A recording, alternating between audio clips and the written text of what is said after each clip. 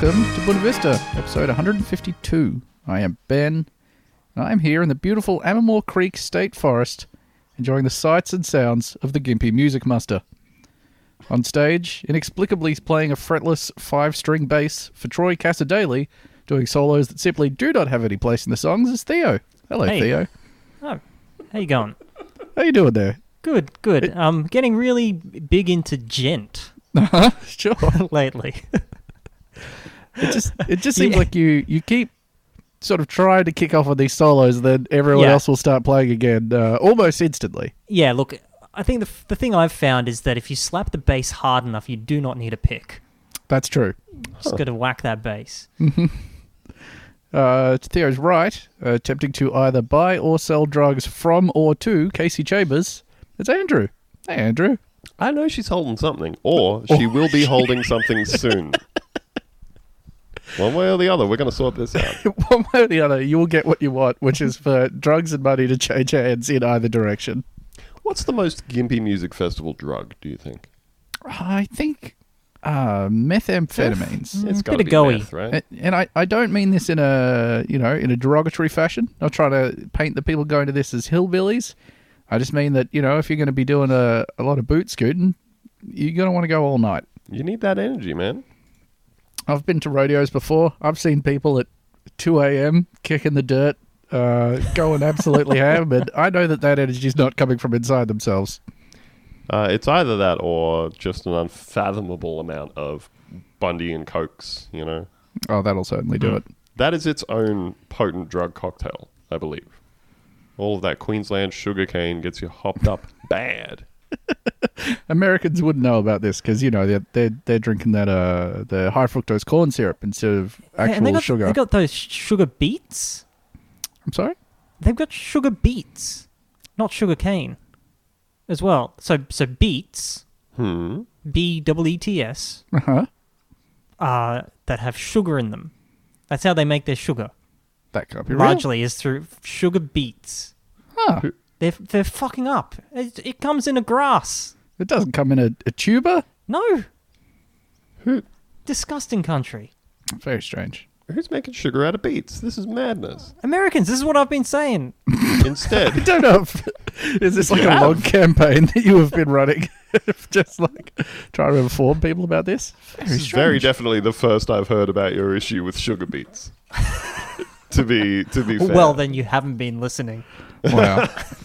You've been lacing all of these hundreds of episodes with like subliminal criticisms of the sugar beet industry. Play the tapes back. Playing backwards. But yeah, I do think that well, is it the demographics or is it the very high proof rum and too much cola that makes people go incredibly violent, or is it a combination of the two? I don't know if I only believe that like rum is for fighting in a metaphorical sense, right? Like there's no actual chemical in rum that can make you more prone to fighting, correct? I reckon there is. I reckon that, like... Pirates. Why do pirates, Why are they all about the rum? I think with drinks, we kind of let ourselves have these, like, weird myths about them that we wouldn't entertain with anything else. 100%. I think mainly because we learned them all when we were like 18, internalized them and never questioned them. And we're like, oh, dude, he's drinking with a straw. He's going to get so fucked up. All those bubbles are going straight to his brain. Oh no, there's gin in that. He will have killed himself by the end of the evening. Or just being Well, like, gin oh, does mess dude, with your ethers. you had gin and you had rum. Oh, dude, you're going to be Whoa. totally wrecked. Yeah, it's just booze. Just drink water. Just that's it. That's all you have to do. Drink a bunch of it. Drink water. You'll be fine. And that's alcohol. Right? See you, everybody. Right. We just came to discuss, the state of alcohol, where it's from, what it does to you. Can I just say, there's two things about the sugar beet. Mm-hmm. The Latin name for the sugar beet, the species, is the Beta vulgaris. B-E-T-A. Beta. It's vulgar in the Sorry, eyes Beta of God. vulgaris. Yes. It's my favourite Queens of the Stone Age album. Yep. And its closest wild relative is the sea beet. I'm actually on the sea beet diet. Oh boy. It means I'm only eating sea beets. And your body is rife with scurvy. I'm very sick. Please help. My goodness. My family, sea beets, all they have. Also, the sea beet implies the existence of a much more confusing land beet. Mm. Well, we don't have time to get into that, do Like we? sky beet and fire beet. And the heartbeat. Oh, fucking hell. Boom. Putting together a protest against that joke. I think it's going to run up against some larger, better protests. Hey, there he is. The king of the Segway. Back on top, baby. I went to bed very late, but I've drunk a lot of coffee this morning, and it's all kind of balancing out. And you can just keep doing that forever, I've found. Oh, yeah. Oh, yeah, you just keep ladling that. You know what I was thinking as I made my third coffee today? I was thinking, I just don't. I do not. I couldn't even begin to guess. I was making my third coffee and thinking to myself, I cannot remember the last time I drank water. Fuck. That's real. That's not good. That is real. Look, it's coffee's for the mornings and beers for the evenings. And You know? Saturdays are for the boys. Is that right, Andrew? Saturdays are for the boys. Thanks, I, Scott Adams. I drank exactly one glass of water when I was getting quite drunk one night this week and told 7 people about it the next day. I was so proud of myself. I was like, you won't believe it. I woke up the next day feeling great. I had water. I love that train of thought when you're filling up the glass at the sink just before you go to bed and you're like, I'm the fucking smartest person on earth, right? The guy at the end of Inside Man walking out with the diamonds in your pocket, just Yep. laughing your ass off. Does anybody else ever do the preemptive Panadol? Oh yeah, that's a classic. You drink like a pint of water with 2 Panadol, and you will wake up in the morning and think that you actually had a big wheatgrass smoothie. That's how good you'll feel. How long does Panadol last for? Not in that your long. body? It just takes a little bit of the edge off. I don't know if anybody else has that issue where if I've been too drunk and I'm going to bed and I'm like, I've already started to sober up, get a bit headachy, you know?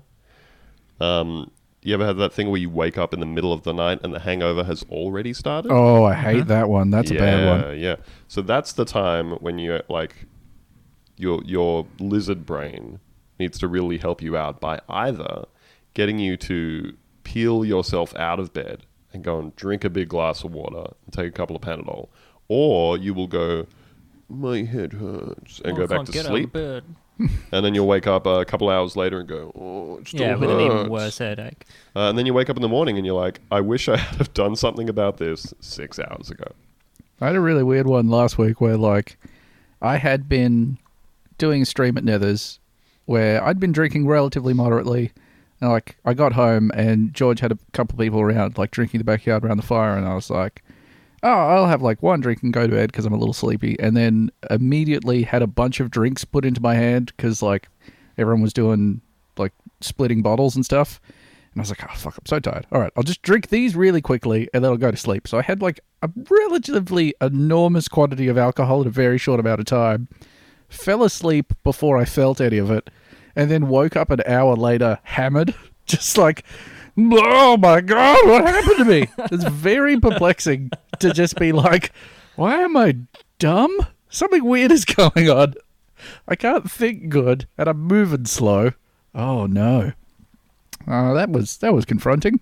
I actually had the worst hangover I've had in a week ago, because we finally had some friends over because restrictions had been reduced enough that we could see some people, and we had 3 friends over for dinner, and I made a nice big dinner. I made brisket, did the whole jazz, and our friend said, "What can we bring?" And I was like, "Bring me a 6-pack of nice beer." And they bought a couple of 6-packs of just mixed stuff, like kaiju beers and craft sort of stuff. But you know how a bunch of them are like 15% Oh, kind of like thing? at the moment, my fridge is only one specific kaiju beer that's like 11 or 12%. That I'm just like, it's a desperation beer at this point. They're very strong, and we were all, when like you're just really happy about a social situation. Everybody was buzzing. They were high on life. You're vibing. You're straight vibing. We were all straight vibing, and I got too excited and just drank a lot of those beers. Drank way too many of those beers.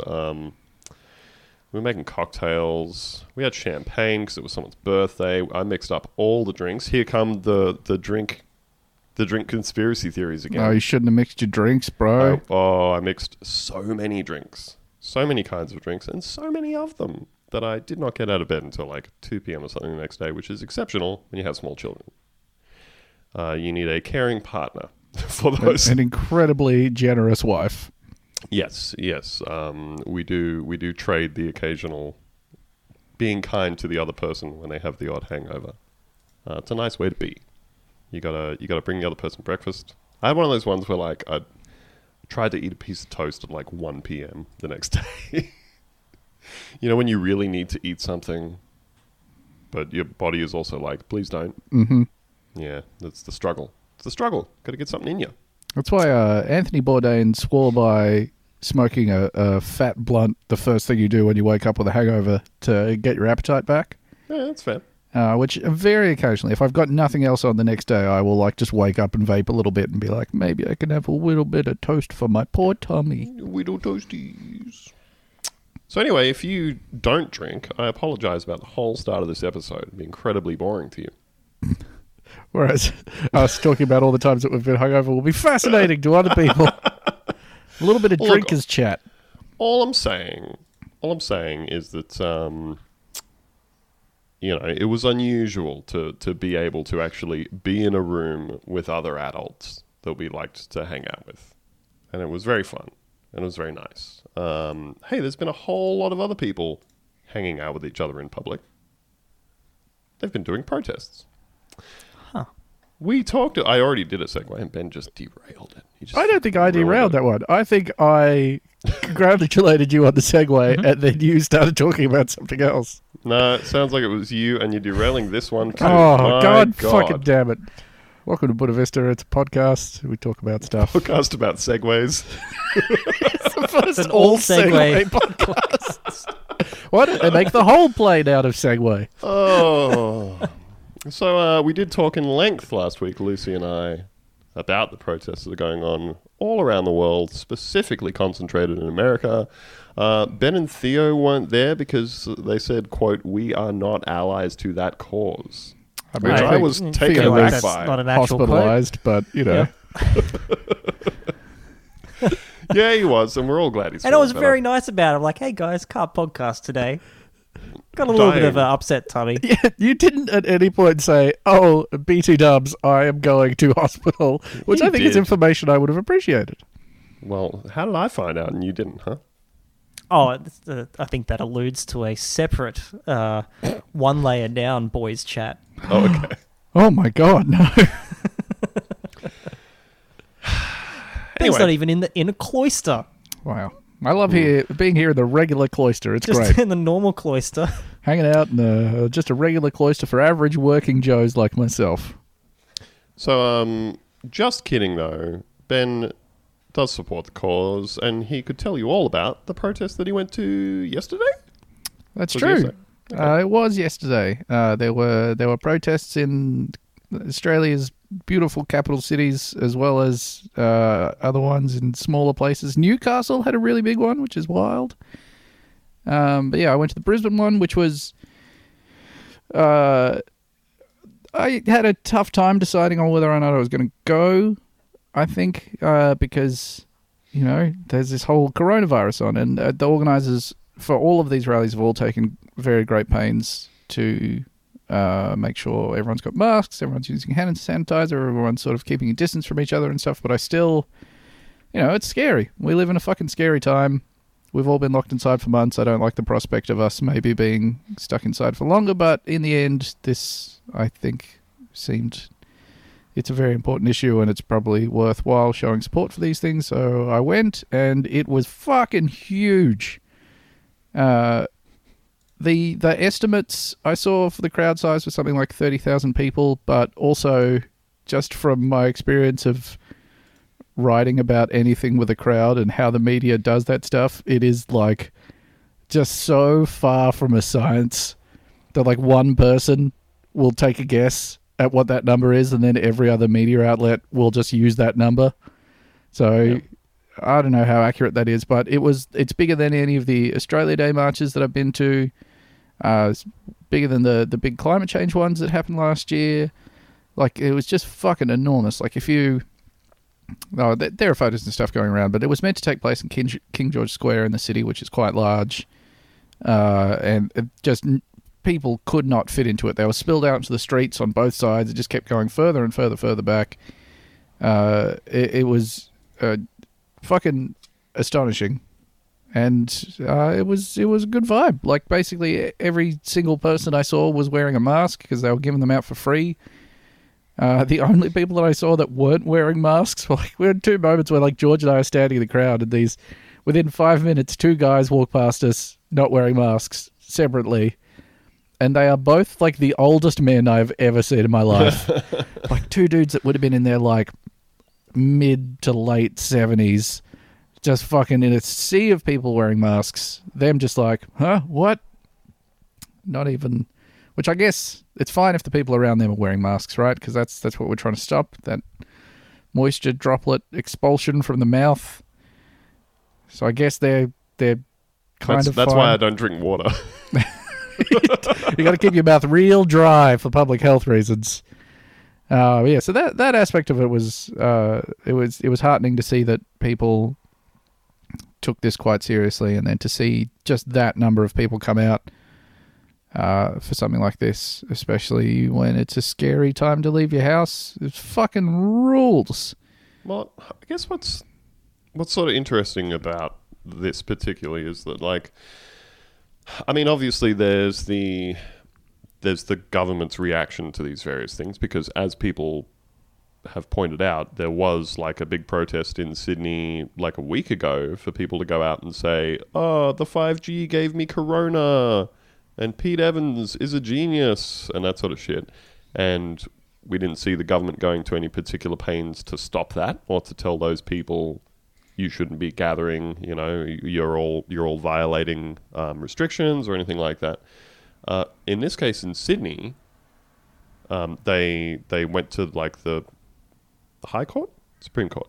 They went Supreme to one of those Court. two. Yeah. Went to the Supreme Court to try and have the entire thing declared unlawful, so that they could say you're not allowed to do this thing. And of course, it was under the guise of, you know, we're concerned about health and restrictions and everything, but it seems like a very, very selective process by which people are told you can't gather in numbers, because they're also talking about like putting the footy back on, being able to go and watch the football live, and that's fine. I would love to be able to try and deem criticism of myself unlawful. Yeah. And Lord knows you've tried. Just like my boss, like, we've got to really sit down and have a chat. Hang on. Let me just push this piece of paper across the table to you. Not lawful. It just says no. No. Can't do. Absolutely not. So yeah, there's obviously that whole aspect of it. But like you said, Ben, there would be plenty of people like yourself who are thinking about it in that context without, you know, having the government try and force you to do so. But I guess it's interesting because of the spontaneous nature of this, because of how seemingly this particular event, you know, the murder of George Floyd, has just prompted hundreds and thousands, if not millions of people around the world to say, you know what, we're kind of done with the police states that we're all living in.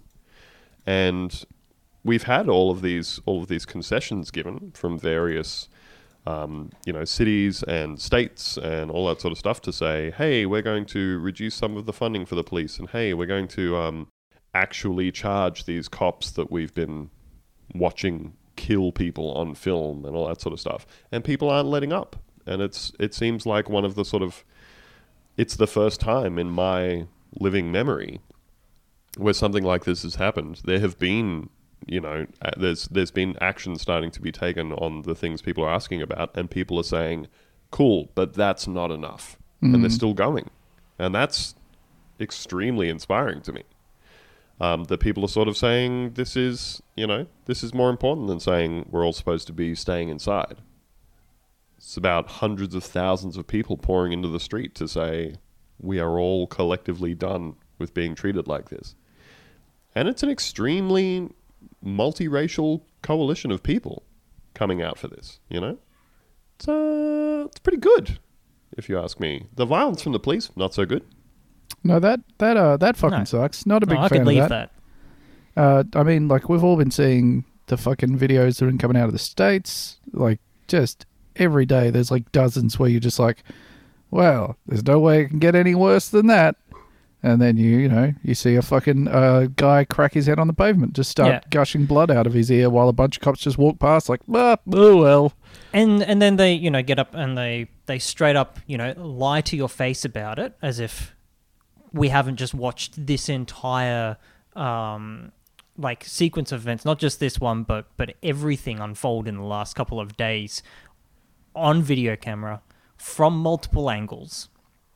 Right, but they'll just still straight up get up there and lie, and I think people will are now, I hope, and I don't want to give too much credit to people, especially the media, especially the Australian media in particular, but start to not take at their word and just simply print it in the paper.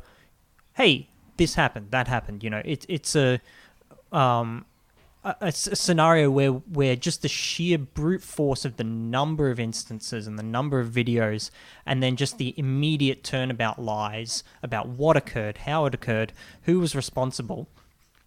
Maybe something will start to filter through into the various lizard brains of our media overlords. I don't know. You'd kind of hope that, like, repeatedly seeing the phrase "they fell." They've tripped and fell. Oh man! So they use that with whoops. the guy who cracked his head open. Well, the guy's got the fucking brain Had bleed his- or whatever yep. it was. Yeah. They said that he fell, even though there's clear video of him being pushed. My favorite was the favorite is weird in this context, but a particularly glaring example of this was, I think it was Channel 7 news crew. Oh, it was an Australian news crew where there is a guy with an enormous broadcast camera on his shoulder. Like, could not more obviously be from the media if he was also like... trying to keep out of the way. Yes, he was like backing away because there's a bunch of fucking armored riot police descending on him. And this cop just comes around the corner and fucking whams a fucking plastic shield directly into his guts. And then they just come out and be like, oh, well, it was a confusing time and maybe someone fell. Well, he also punches him directly in the face. And the press release said, oh, well, the police were moving forward after directing people to leave the area and they may have fallen. And I think it's also important to note in this instance, and it is obvious, but it takes reiteration, is that the police are quite often the primary source of testimony in court as well. Not just in America, in Australia as well. And it's very difficult to reconcile that, I hope. It should be difficult to reconcile that with with these instances. And what we know is that these instances are not new. It's just that we've got more cameras on it now. Yeah. I think with this in particular, it's also shining this massive light on who the police have an allegiance to, and the answer to that is the police. Yes. Because Who watches The Watchmen? Actually, it's The Watchmen. Yep. We worked that out. Oh, that's They have quite a easy. big mirror. They sorted it out. It's Um, them. It's Watchmen all the way down. It's just a group of cops, and when somebody comes to them with a complaint, they turn to the cop next to them and go, "Does this look right to you?" And they go, "Yep." And then that's it. Because in the case of the 75-year-old, the footage of him being pushed backwards, falling over and cracking his head on the pavement, immediately starting to pour blood out of his head. It's a very upsetting video. One of the other cops leans down as if to try and see if he's okay, and another cop immediately stops him from attempting to render assistance to Yeah. the elderly man that Says, they've no, just we don't do that around here. caved the skull in on, and then all of the rest of them robotically walk forward around him. And so after being told, oh, well, yeah, he tripped and fell, and everybody said, actually, everybody in the world has seen what happened and is horrified by it. They then say, oh, actually, maybe we'll have a look into that, and people have gone, still not good enough. And they finally come back with, okay, we've charged the 2 cops that shoved him with assault. And apparently, 57 other members of that police unit have not resigned, but have quit that That unit. task force, yeah. that task force, in solidarity with their colleagues, the ones who have been charged with assault for very, very clearly and blatantly assaulting an elderly man on camera. And in example after example, the only thing the cops care about is the cops. It's the mayors that are being pressured in all these cities to actually change things that are happening. And where they have given any kind of concessions, and they haven't been anywhere near enough, we've seen, the police unions, the LAPD police union was publicly speculating on the mental health of the mayor after he said that videos of cops killing people showed killers. And they were like, we think that the mayor needs to see a mental health professional, and we're concerned about his faculties. That's not a new trick, by the way. There's a well-documented case of a whistleblower in the American police force who ended up being committed in the middle of the night to a mental institution for rampant paranoia and all that sort of stuff by his colleagues because he was criticizing the force. It's horrifying. It's a nightmare. That's a nightmare scenario. And these aren't even I think that we aren't even really talking about cities that are widely acknowledged to have the reputations for having the worst police corruption. This is everywhere. Yeah. It is. I saw. They've basically said we're going to disband the police in Minneapolis, and we're going to rebuild this whole thing from the ground up, which is what I think they need to be talking about doing. But I saw a thing from a council member in Minneapolis who said, if you try to defund the police or you try to actually change anything about what they're doing, they will deliberately do slowdowns in your ward. And he said, I did a funding cut to the police when I was on the council there, and just started getting all these phone calls from people who said, I've called the police about this thing that was happening, and it took them 10 hours to show up. And when they did, they said, call your local councilman and ask them why it took us so long to turn up. Jesus Christ. And yeah, people are just it's a protection racket. The cops are the mafia. Give us what we want and give us all of the money and resources that we want, or else bad things happen to you. Give us what we want and no one will get hurt. No, sorry. Okay. Oh. Start again. Can't make any promises, but No. Give us what we want and the right people will get hurt. And I think as a lead into our next story, all they had to do, and this is being reductionist, but all they had to do was not fucking do this. Right? Yeah. There was an astonishing instance of police brutality where, man was straight up murdered while police watched. And then people protested against brutality, and all they had to do was not do the thing. Yep. Right? Not They have to could keep just- everything. People have very short memories, especially in America. You could just, it'll just go away. You just don't worry about it. You just don't do the thing. Don't do the thing, and everyone will forget, and we'll be back to, just having racism where we can't see it. But they couldn't help themselves. And the interesting thing is when all this kicked off, I think a lot of people were initially saying, oh, look at the police coming in and beating people who are looting, Rioting and all that looting sort of and stuff. And that's disappeared now, right? It's clear that this is just... Now they're just doing things when people are peacefully leaving protests, cornering them several blocks away and just opening fire on them with rubber bullets and tear Yep. gas, all of that kind of stuff. Yep. Or As, they'll kettle them into a smaller space than they have, room for. People start to panic, and there's your reason, right, to go ham wild on them. But it's all right, because what you can do to calm them down Yes. is you can just use pepper spray. And what that traditionally does is it makes people very, It's very a calm. calming spray. It's Yeah. like, if you imagine like chickens, protesters can just be hypnotized with calming spray. Do you think that maybe owning chickens has sort of changed the way that you compare things to other things? I mean, I don't really have a lot of things going on in my life right now. I barely leave the house. And when I do, it's to go to the hospital. Friend of the show, Patrick Wyman, said something on Twitter that I found interesting, which was, he said, "It's wild watching the police all across the country affirm that even property isn't as important to them as sustaining a very specific kind of social order." Oh, 100%. He says, "Given the choice, it seems like they'd much rather fight protesters than catch looters, which isn't as incoherent as it seems at first, because the protesters challenge the social order in a more direct way than looters do." That's right. I mean, and as a concrete example, and I mean the pun now like I actually meant to say that, they're just, caught on camera laying down huge supplies of bricks to lure people into, grabbing them and smashing a window. Then you go and beat the protesters. He's 100% on the money there. That protecting the property is not the point.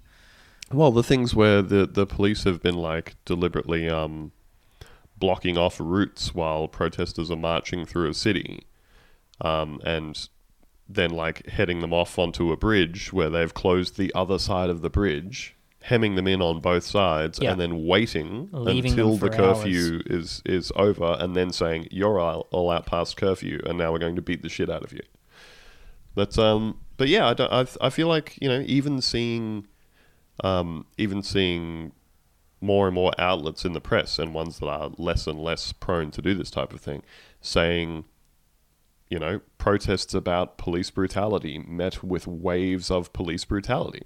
Yeah. Like, people are starting to say it now. And I noted this on the show last week when Lucy and I were talking about it, but I think that it bears repeating. I kind of think in a good way, I think in a very broad way, it is a net positive that the press are being treated the same as the protesters here. Because historically, it's been a thing where something will happen, the press observe it, and they say, "Oh, well, we need to hear both sides of this thing, and we need to get a statement from the police, and we need to blah, blah, blah." And in this case, it's just been the police walking up to Police are journalists, like, "Yeah, I got your statement right here." punching them in the face, saying, "I don't give a fuck about your press badge, I will take it off you." Pepper spraying people. There's been journalists just standing out in the middle of the street, 50 meters away from anything happening, and they see a line of cops down the road, and they go, "Who are they shooting at? Oh, fuck, they're shooting at us."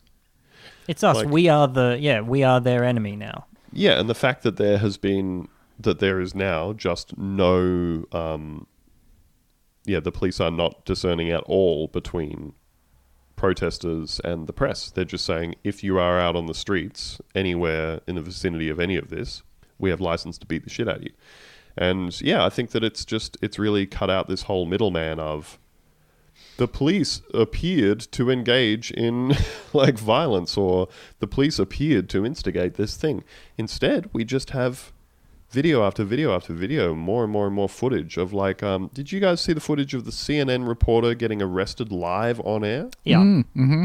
Yeah, so black reporter standing there with his crew and are suddenly surrounded by a group of white cops, and they say, "Hey guys, we're filming here, we're all press, here's our accreditation and everything.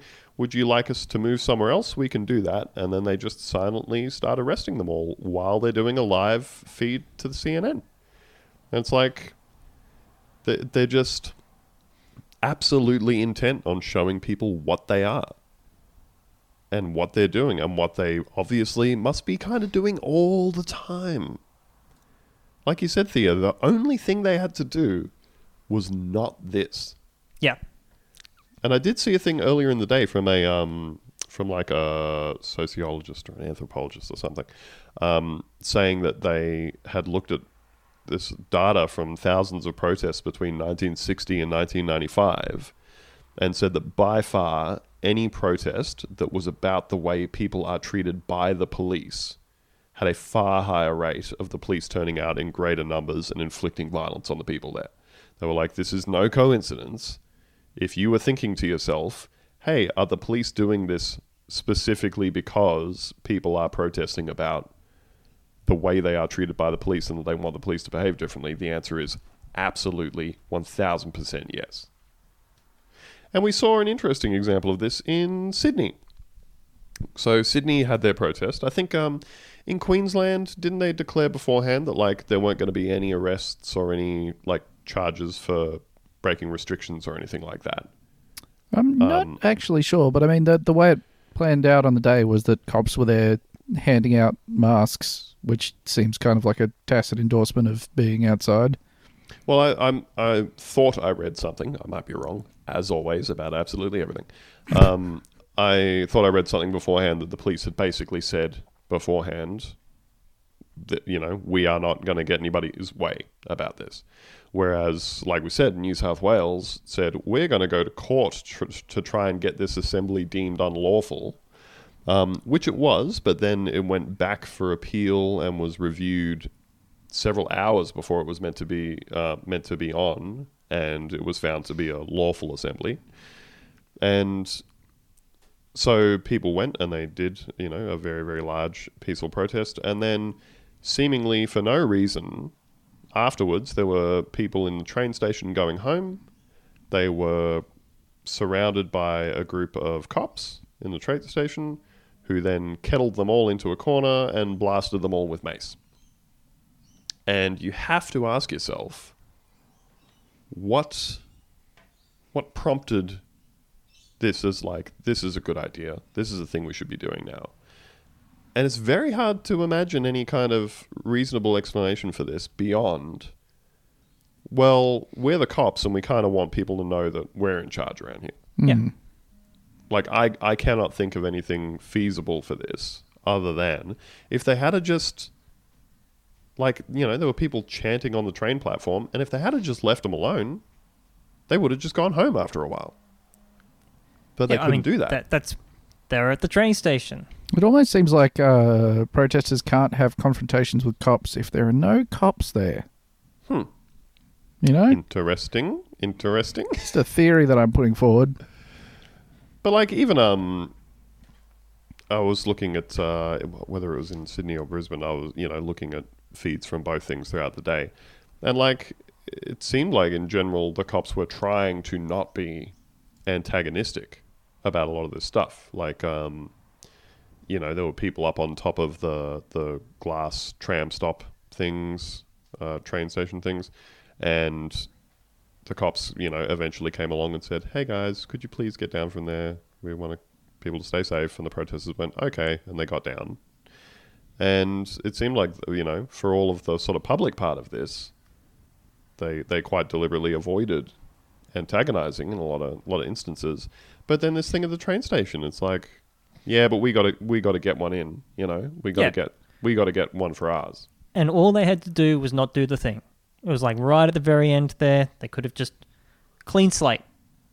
And of course, as we all keep saying, there were a whole bunch of people down there getting maced, recording the whole thing, posting it all online immediately. Yep. As police stood up at the entrance to the tunnel and blocked members of the press from going down there, telling them, quote, "There's nothing to report on." Yeah, you guys, not worth your time. Don't even bother about it, guys.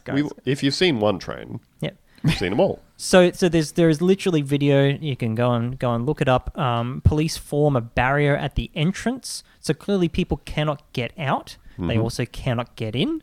Those people trying to get in are the press. So clearly this is a premeditated act, right? If you were saying, well, we're going to block this off so the press can't go and see that, you are premeditating this assault against the people. So some of those people were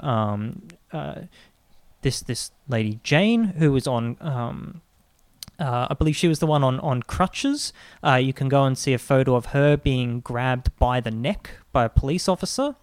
And of course, she is not doing anything. She's on crutches. There are photos of just people just sitting on the ground while a man leans over a 3-cop thick barrier of people and just sprays mace indiscriminately on the people sitting down. And again, it's hard to see how they thought that this was not going to be filmed or photographed or seen to be the premeditated assault that it was. I think the thing that becomes clearer and clearer to your average person, I would hope that the thing that becomes clearer and clearer to the average person, because of course we know that there are a whole bunch of people watching this stuff and saying, "Oh, well, you shouldn't have been out after curfew."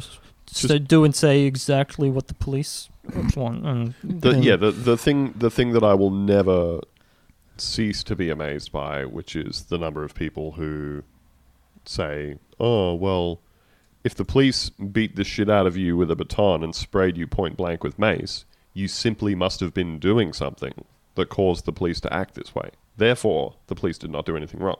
Yeah. Because the police wouldn't do something like that unless you gave them a reason to. And the problem with that is one day they're going to make Bitcoin illegal. And then they're coming for you, buddy. It's been really interesting talking to my own family about this as well. Because, my parents are in their 60s. They're both, very sort of middle of the road people. I would say that my own politics have been very informed by listening to them talk about politics growing up and everything, except that for them has always kind of existed within the realms of what was on the cards, like the 2-party system and all that sort of stuff. Neither of them were ever talking about any kind of revolutionary type shit, or maybe we should all be communists or anything like that. But just general senses of decency and fairness and equality and all that sort of stuff. But to listen to them talk about all of this has been really interesting because, my dad, who's an ex-military guy and from a really, really straight-laced Christian family with I think lots of right-wing people in it on the fringes, just saying how can you look at this stuff and think that anything else is happening but the police just exercising brutality on people to say, we are the ones who tell you what to do? You just see video after video after video after video. And even to sort of hear them both say hey, violence and rioting and stuff isn't good.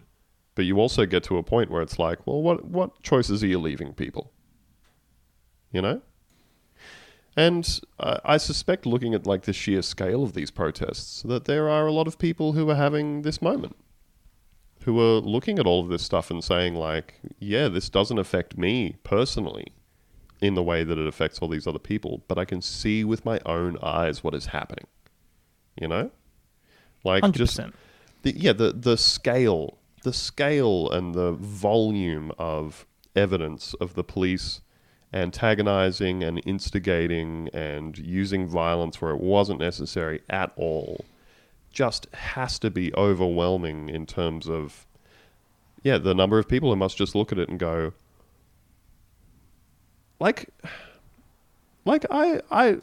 obviously I feel the way I feel about police but even I find myself watching these videos of people trying to get home from these protests, just walking down the street, and 3 cops just walking up to them and all just beating them in the legs as hard as they can with batons. And I just keep finding myself watching them. I know what the answer to this is, but I keep finding myself watching these and going, what are you doing? Why? What are you doing? Andrew, but you see, the police have been threatened and disrespected. It's true. Including people were rude to them, so they must kill. People were rude to them, or they have signaled that they may be at one point in the future rude to them. So, for example, The Age ran a story where an unnamed senior Victorian government official claimed that protesters planned to spit at officers. I saw this headline live myself, which just said activists have threatened police command with spitting, inflammatory chanting, and other forms of physical abuse. But of course, Not inflammatory chanting. but of course they didn't. There's no proof. There's no anything like this, and I'm really racking my brain as to how that threat went down. Like, hello, is this police? Yeah, no, it's me, Antifa. Just letting you know there, I'm going to be out there and I'm going to be spitting on you, and I'm going to say some very rude things that rhyme. It's going to be a bit rhythmic, It's but yeah, very inflammatory. yeah, but very easy for the crowd to pick up. So I just feel like look out for that. if you're, working for the Age, this is one of the more prestigious newspapers in the country. One of, I guess, the big three, right? You would maybe, if you had an anonymous claim from an institution where that claim, publishing that would work in the favor of that institution, you would maybe apply some scrutiny to that. You would think. But instead what they did is they took that line, they repeated it verbatim, they put it in the headline as an absolute, right? The original headline, they just said, activists are planning to do this. They didn't say someone from the government has claimed this. They didn't, there was no wiggle room around whether or not it was true. They just said, this is what it is. First couple of paragraphs outlined that in the same fashion before saying this came from an unnamed source within the Victorian government. And then way down the bottom of the story, they spoke to, I believe, Tarneen Onus Williams, one of the organisers, who said, yeah, we've got no fucking idea about any of that. That doesn't sound right. They looked at some of the materials they'd been putting out, which was all of it just telling people to be extremely safe.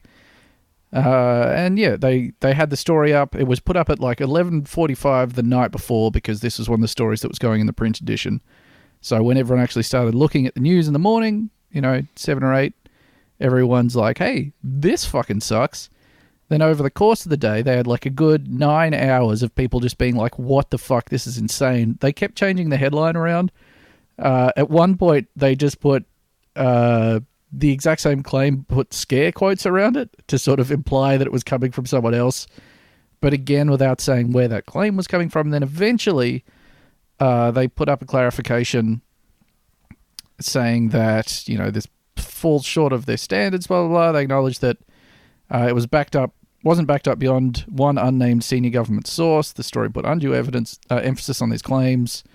The organisers said they had no knowledge of this. They apologised, blah, blah, blah. So, look, that's basically ineffective, largely because, no one reads stories past the headline. Like, 1 in 100 people actually click on things, so it's already out there.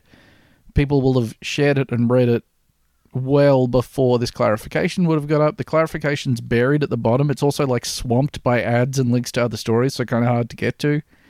And further than that, all of the other sort of parasite media companies that just rip stories from, actually funded journalism institutions had already ripped it off, had already published it. The Daily Mail took it. Their headline for the story was Black Lives Matter protesters in Melbourne threaten to attack and spit on cops as 18,000 people are expected to march on the city. They obviously didn't put a clarification in, didn't change the story.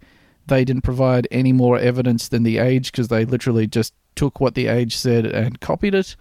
And also they have a much bigger reach on Facebook, and I think they generally tend to get higher in the Nielsen ratings as well as an outlet, just because they're racist trash and people love that shit. So this idea that they've put out there, they have just basically given the cops sanction for violence before anything has even started, and it's just gone everywhere like that because it's lazy fucking journalism. It's either lazy or it's malicious, and either way the consequences are fucking horrible.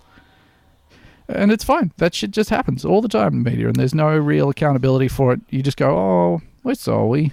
Well, there's been a parallel to this in the States with the New York Times printing an editorial from Senator Tom Cotton saying, hey, we need to empower the National Guard and the military to shoot these protesters because they are traitors to America and blah, blah, blah. And a lot of people understandably said, why the fuck are you publishing like a call to violence from the government on peaceful protesters? And, you know, first it was the standard, hey, you got to hear both sides. If you want if you want to, you know, beat a bad idea, you must air that bad idea and then argue against it, despite the fact that there was no counter argument to it put forward. And then as the pressure stayed on, it eventually came out that it was like, yeah, the op-ed editor didn't actually read that, but had before already it got published. vociferously defended it when Yes. people started criticizing it, still having not read it. He had put a lot of energy into defending it, but did not put any where they finally came back around and were like, oh, it turns out nobody read it. And the additional thing was, it turned out that they pitched Tom Cotton on writing the opinion piece. Which, yeah, because he'd originally come to them with something else, and they were like, oh, you could defend the use of the military against protesters. He was like, yeah, So we're like, hey, why not have a go at that? And I think that's this stuff should be very interesting to people who rely on the press so much as this idea of, you know, a fourth estate that is looking out for everybody's best interests and transparency and democracy and all that sort of stuff. When you actually hear the process that goes into something like that getting into like the paper of record in America, and the answer is that some guy who used to work for like whatever it is, you know, the National Weekly or the Federalist or some shit, was an intern and just said, hey, this looks pretty cool, and put it in the opinion page. Sick. Like, there's just like no scrutiny, no thinking being applied to it at all, much like that piece in The Age where somebody phoned up and said, hey, I've heard that Antifa super soldiers are going to spray poison Mountain Dew on the police through their fangs. And they went, oh, shit, okay. But Andrew, the alternative is it's really hard, and I don't want to do it. It's a bunch of work. Way harder. Now, look, it's all pretty serious right now. It's all going on. It's all going on out there in the streets. We hope that everybody who is out there, you know, showing solidarity and going to protests is staying very safe. It is a bit of a dangerous, scary time. And that's why we would like to finish on something slightly calmer, you know, just to soothe everybody a little bit. And that's an installation of Nature Corner. Country roads, take me home to the place I belong. Winter Vista, Nature Corner, Robert Kraft, snipped my dick. Nature Corner, baby. What do you got for us this week, man? Did you do another core? Yeah. Yeah, okay. Just checking, because I thought maybe I had not heard the secondary coring in the end of that until this point, but... Me too. That was also the process I was going through. Beautiful. What I've got for us here is a press release from the University of Nottingham, or Nottingham. Not quite sure. This is the headline. 2 lefties make a right if you're a 1 in a million garden snail. And maybe I am. You aren't. You're a common garden variety garden snail. I've included this because I think this is just very nice. And also we're using the 6 o'clock news model of just like 27 minutes of nightmares. 3 minutes of joy. That squirrel can water ski. A global campaign to help find a mate for a left-coiling snail called Jeremy has enabled scientists to understand how mirror-image garden snails are formed. First off, Jeremy. Fantastic name for a snail. Mm-hmm. That's true. Just giving like any sort of animal a regular sort of man's name, very, very funny to me. You know, I respect people that give their pets, say, a fun sort of pun kind of name or a nonsense name, but to me, giving them the name of an adult human, very, very funny. Makes me think of my favourite joke, Ben. I would love to hear it, Andrew. A grasshopper hops into a bar, and he hops up onto the stool, and the bartender says, "Hey, we got a drink named after you." And he goes, "What, Kevin?" Thank you. It's a great joke.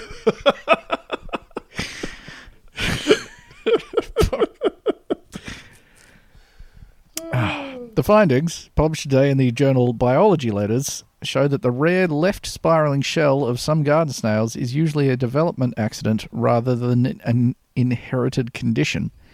In October 2016, evolutionary geneticist Dr. Angus Davison in the University of Nottingham's School of Life Sciences appealed to the public for their help in matchmaking for Jeremy, a garden snail with a rare left coiling shell. Dr. Davison hoped to use the offspring from Jeremy to study the genetics of this condition because his previous work on snails had given insight into understanding body asymmetry in other animals, including humans. But another left coiling snail had to be found first. As well as a mirror image shell, Jeremy had genitals on the opposite side, making it very difficult for the snail to mate with normal snails. Finally, some representation. I didn't know that there was chirality to snail genitals. You could have, like, dick-handedness. Wild. Just, I don't know where the genitals on a snail sit, and I'm not going to find out. Well, I actually started off left-dicked, but my teachers hit it with a ruler enough that I swapped. Oh boy. The science to unravel this mystery was made possible by the involvement of the general public in finding a mate for Jeremy, initially via an appeal put out on BBC Radio 4's Today programme, and then the wider media using hashtag #SnailLove. Jeremy became a global sensation and internet celebrity. Celebrity. Yep. More than 1,000 news, radio, television and science articles, including the BBC and New York Times, highlighted the plight of the lovelorn snail. A graphic novel featuring the snail is now in development.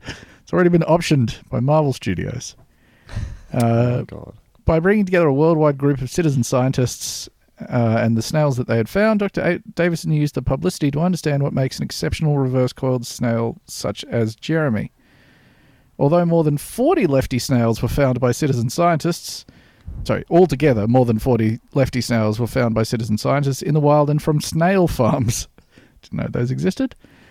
Davison and the citizen scientists bred the lefty snails together to test whether their occurrence was due to an inherited condition. Over 3 years, nearly 15,000 eggs were hatched from 4 generations of snails, including Jeremy. Jeremy. Initially, Jeremy had been left shell-shocked after being given the cold shoulder by 2 suitors who seemed to prefer each other. Nice. You got cocked. Then, shortly before Jeremy's death, one mate produced a batch of 56 babies, about 1/3 of which were likely to be fathered by Jeremy. The new evidence shows that rare lefty garden snails are not usually produced due to inherited condition. Instead, they are mainly produced by a developmental accident.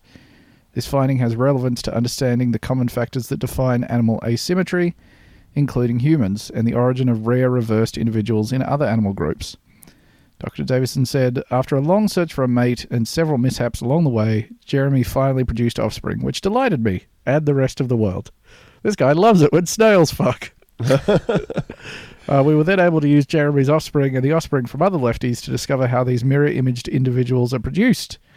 Our findings showed that it is usually a developmental accident rather than an inherited condition that makes a lefty garden snail. We helped solve one of nature's puzzles, which was very satisfying. There was also a happy ending for Jeremy, a few of them actually, in finding love and producing offspring, albeit just before dying. None of this would have been possible without the public's help. We have learned that 2 lefties usually make a right, at least if you are a garden snail. In other snails, being a lefty is an inherited condition, but we still don't really know how they do it. If we are able to find out, then this may help us understand how the right and left side of other animal bodies are defined, including ourselves. You could say that we tried to recreate what made Jeremy different, but this was not possible. Jeremy was special. Isn't that nice? This guy was just living his life, sliming up a garden somewhere, and then every person in the UK dropped tools to find some other snails to fuck him. We gotta start rubbing some snails together. This is the dream. Imagine that you're just living your life, and they're like, hey, we've just put a call out. We're going to try and find some people to have sex with you. So you stay here, that's pretty and then sweet. and then at some point they bring two people into the room and Yeah. they start fucking each other, and you're like, God damn it! How do I make it my turn? I'm trying to think what the human equivalent of this is, and it's maybe like having someone knock at your door and be like, we just found 40 people that like Babylon 5 as much as you. Congratulations. We want to study what makes people like watching Babylon 5. Oh dear.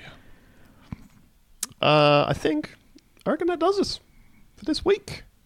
So if you are out there in the protests, please stay safe.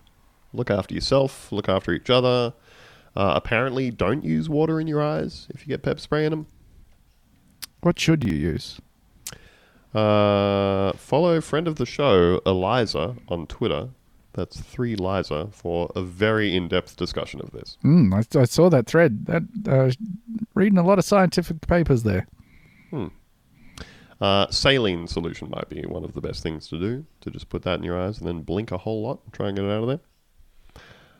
But yeah, ideally don't get pepper sprayed, but if that is what needs to happen in the course of bringing justice to the world, then I guess some people are getting pepper sprayed. I mean, a lot of people are already getting pepper sprayed. And I hope they're all okay. So if you would like some extra episodes of the show, either catch them on this feed or head on over to patreon.com/puntavista. You can get some bonus content, support the show, all that kind of thing. Or you could give that money to a bail fund instead, you know? I think that's a great idea. Probably do that. Do the latter. Give some money to Sisters Inside, you know? That's also a great idea. Yes, if you are in Australia. So that's it for us. Everybody, look after yourselves, look after each other, and we will talk to you soon. Bye-bye. Bye. Bye.